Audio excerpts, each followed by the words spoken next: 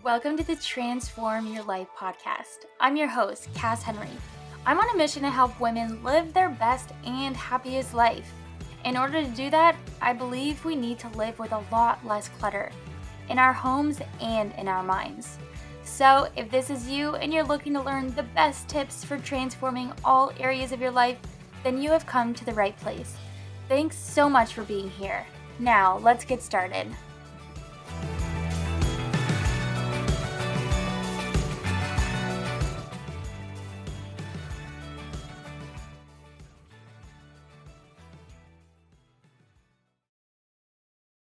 Hello, my friends. Welcome back. I'm so happy that you're here for another episode of the Transform Your Life podcast. If you're listening to this on the podcast, then thank you so much for listening. And if you're watching on YouTube, hello.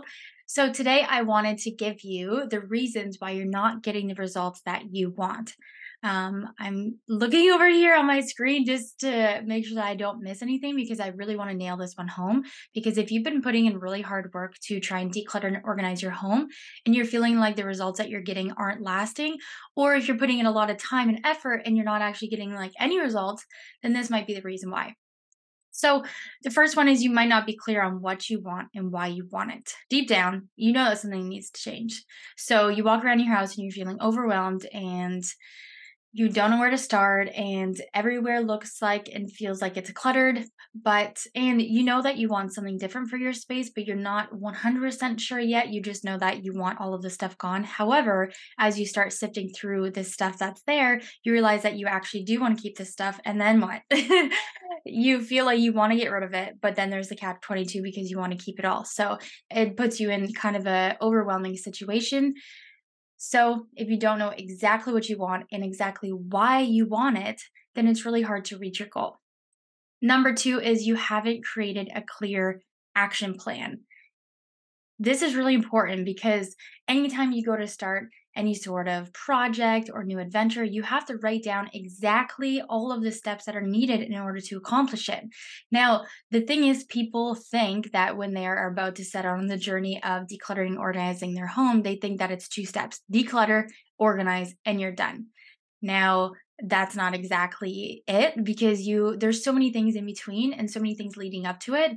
So I'm actually reading this book called Eat the Frog, and they say that most of the work for any single project is actually in the preparation and the planning beforehand, sitting down and writing out every single step that you need to do in order to reach your goal, and you're going to be 10x more successful in it. And that's what I do with my clients. Before we even touch a single thing, I go through the entire home with them, a home tour, and I ask them questions and I open up cupboards and I start to say, okay, what are the kind of things that are in these boxes, and what area do you feel like you'll be ready to get rid of more stuff in that given area versus another area, whereas that other area is more so for organizing versus decluttering.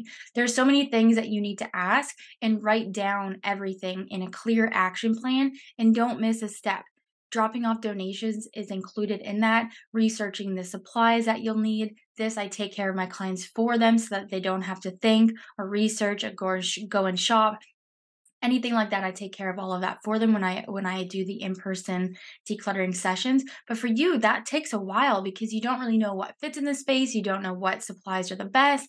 You don't know which ones to choose because there's so many options. And so writing out a clear plan is one of the most important steps to this. And if you haven't done this and you've just said, okay, I'm going to start organizing today, you may not be getting the results that you want. So number 3 is that you're not setting aside the time and you're not being productive in that time. So when you're starting to declutter and organize your home, you need to put yourself in your calendar like it's an appointment, but a very long appointment. Minimum 30 minutes. Maximum, I would say, is like 5 hours if you're doing it on your own. If you have an action plan and you're really good at following through on an action plan and staying focused, then you can crush it in a whole day. But I don't typically advise that because I don't even work 8 hours in a day in clients' homes, just because it gets to be too much and our brain eventually starts to get too tired especially if it's in your own space. I'm working in clients' homes and I'm not dealing with my own stuff. So you'll eventually just spin your tires if you go beyond like 5 or 6 hours because your brain is mentally exhausted. It's really important to eat food and fuel your body during your session as well so that your body can have the nutrients that it needs to continue to move on. Your brain needs that as well. So number 3 is if you don't set aside the time and make sure that time is super productive and planned out, then you're just going to be wasting your time and efforts. And I don't want that for you because I know that you are taking time off from work and you're booking your vacation days to do this and you're doing it on your weekends and during your summer holidays or winter break. This time is so precious and important. Um, to really do it in a very focused and productive way. And so if you've been spinning your tires, this might be the reason why. Number 4 is that when you do begin, you get overwhelmed and you don't know where to start, leading to the actions that you take will be temporary tidy ups versus lasting change.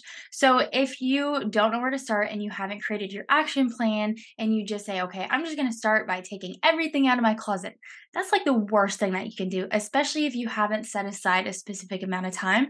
Because what happens most often is you pull everything out, then you're going to be even more overwhelmed. And then you're not going to know what to do with the stuff that you've pulled out. And then by the time you realize that you've spun around in circles, you've gotten distracted, you've gotten overwhelmed, so you've probably even left the room.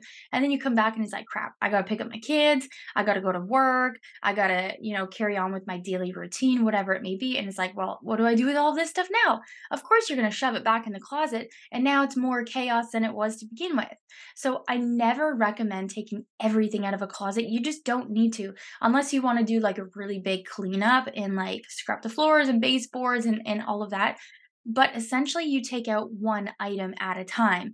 And that way, you're only doing what you can with the amount of time that you have. And then you just finish up anytime that you have extra time. This prevents you from having your entire home taken over by your stuff that was once hidden away and preventing you from kind of reverting back from any progress that you might have made in the past.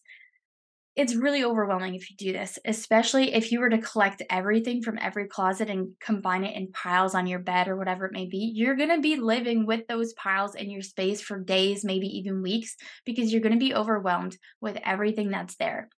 So definitely avoid doing this, and that will avoid the overwhelm. Once you have created the action plan, like I mentioned in the first couple of steps, then you won't be so overwhelmed as to where to start, because typically I suggest starting in the area that you think you can declutter more in, or there's like a lot of garbage or dishes or things like that. That's going to be quick to tidy up, and then you're going to be able to see through the stuff that is no longer there to take the next step. When you're decluttering and organizing, it's not about seeing the whole mountain. It's about taking one step at a time. And that's how you accomplish it. And that's how you accomplish really anything in life, just one step at a time, one step in front of the other.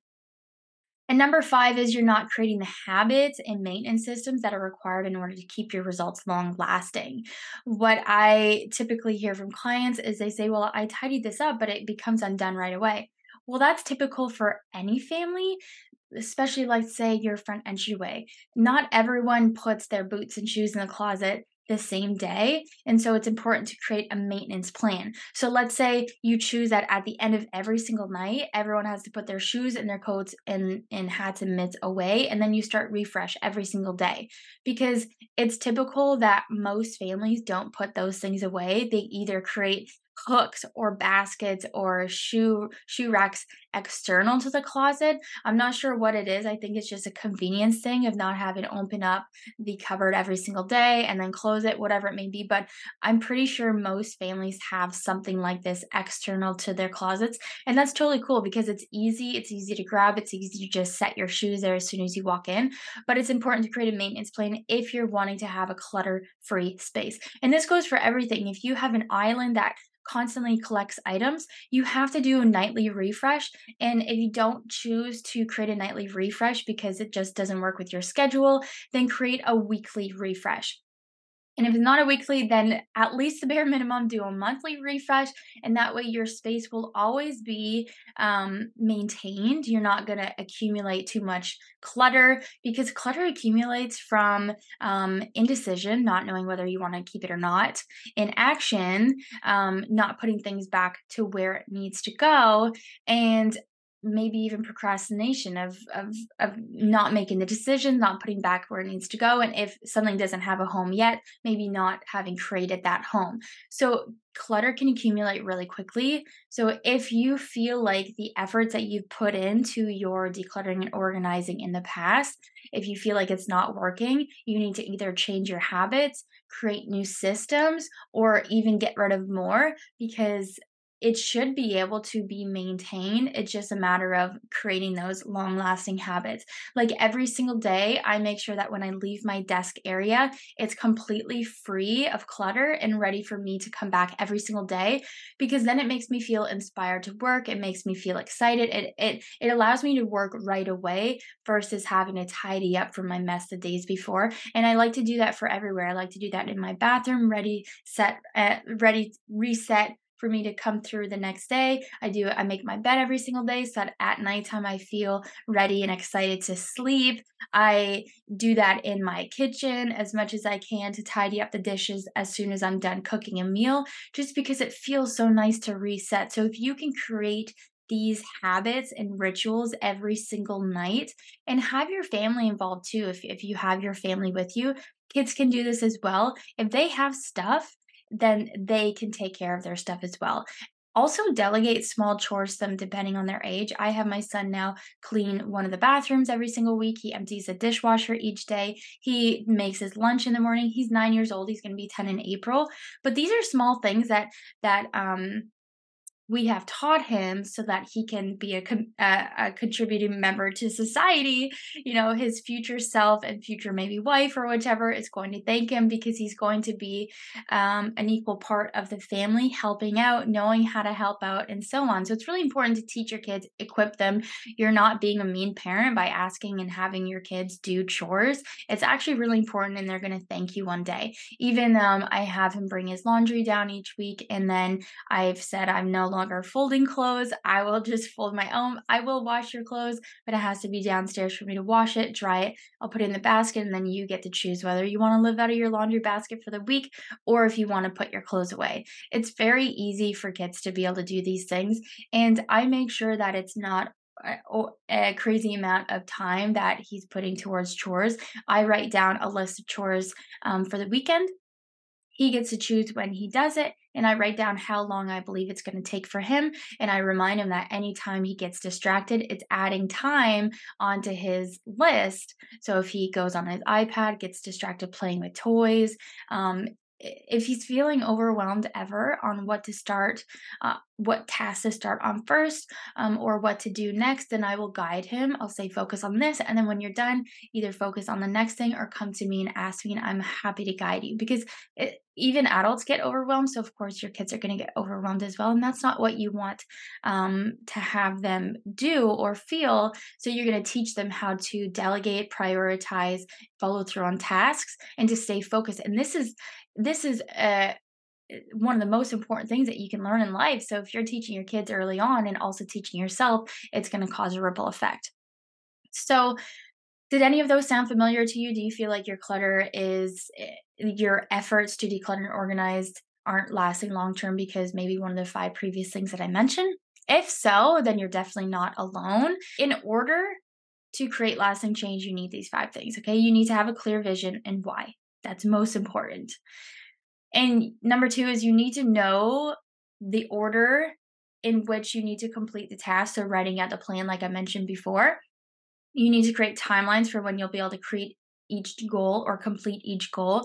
Create a timeline. Let's say if you want to organize and declutter your kitchen, give yourself 1 month and then give yourself small benchmarks either per day or per week.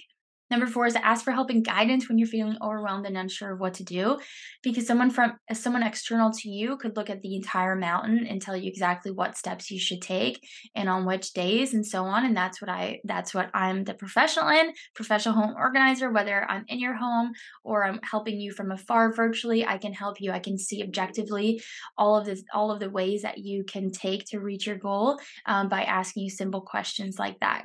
Number 5 is to create systems, habits, and routines that maintain your progress and hard work. Because the worst thing is to do all of this investment of your time, your money, your energy, and to have it all come undone very fast because you haven't implemented those systems and the habits to keep it up.